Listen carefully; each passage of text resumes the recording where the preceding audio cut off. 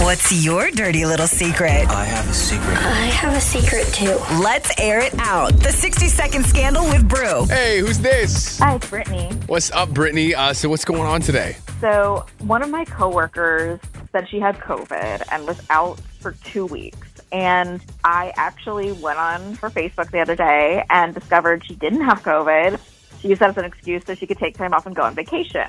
Oh. I'm the one who's been stuck handling all of her projects, and she's been gone. And I don't know if I should basically tell on her or let it go. I'm just in this weird situation. Number one rule, it's like, if you're going to fake sick, you don't post about it on social media, like what you're actually doing. You know what this sounds like? I'd never encourage blackmail, but next time you have a little urge to go on vacation, there you go.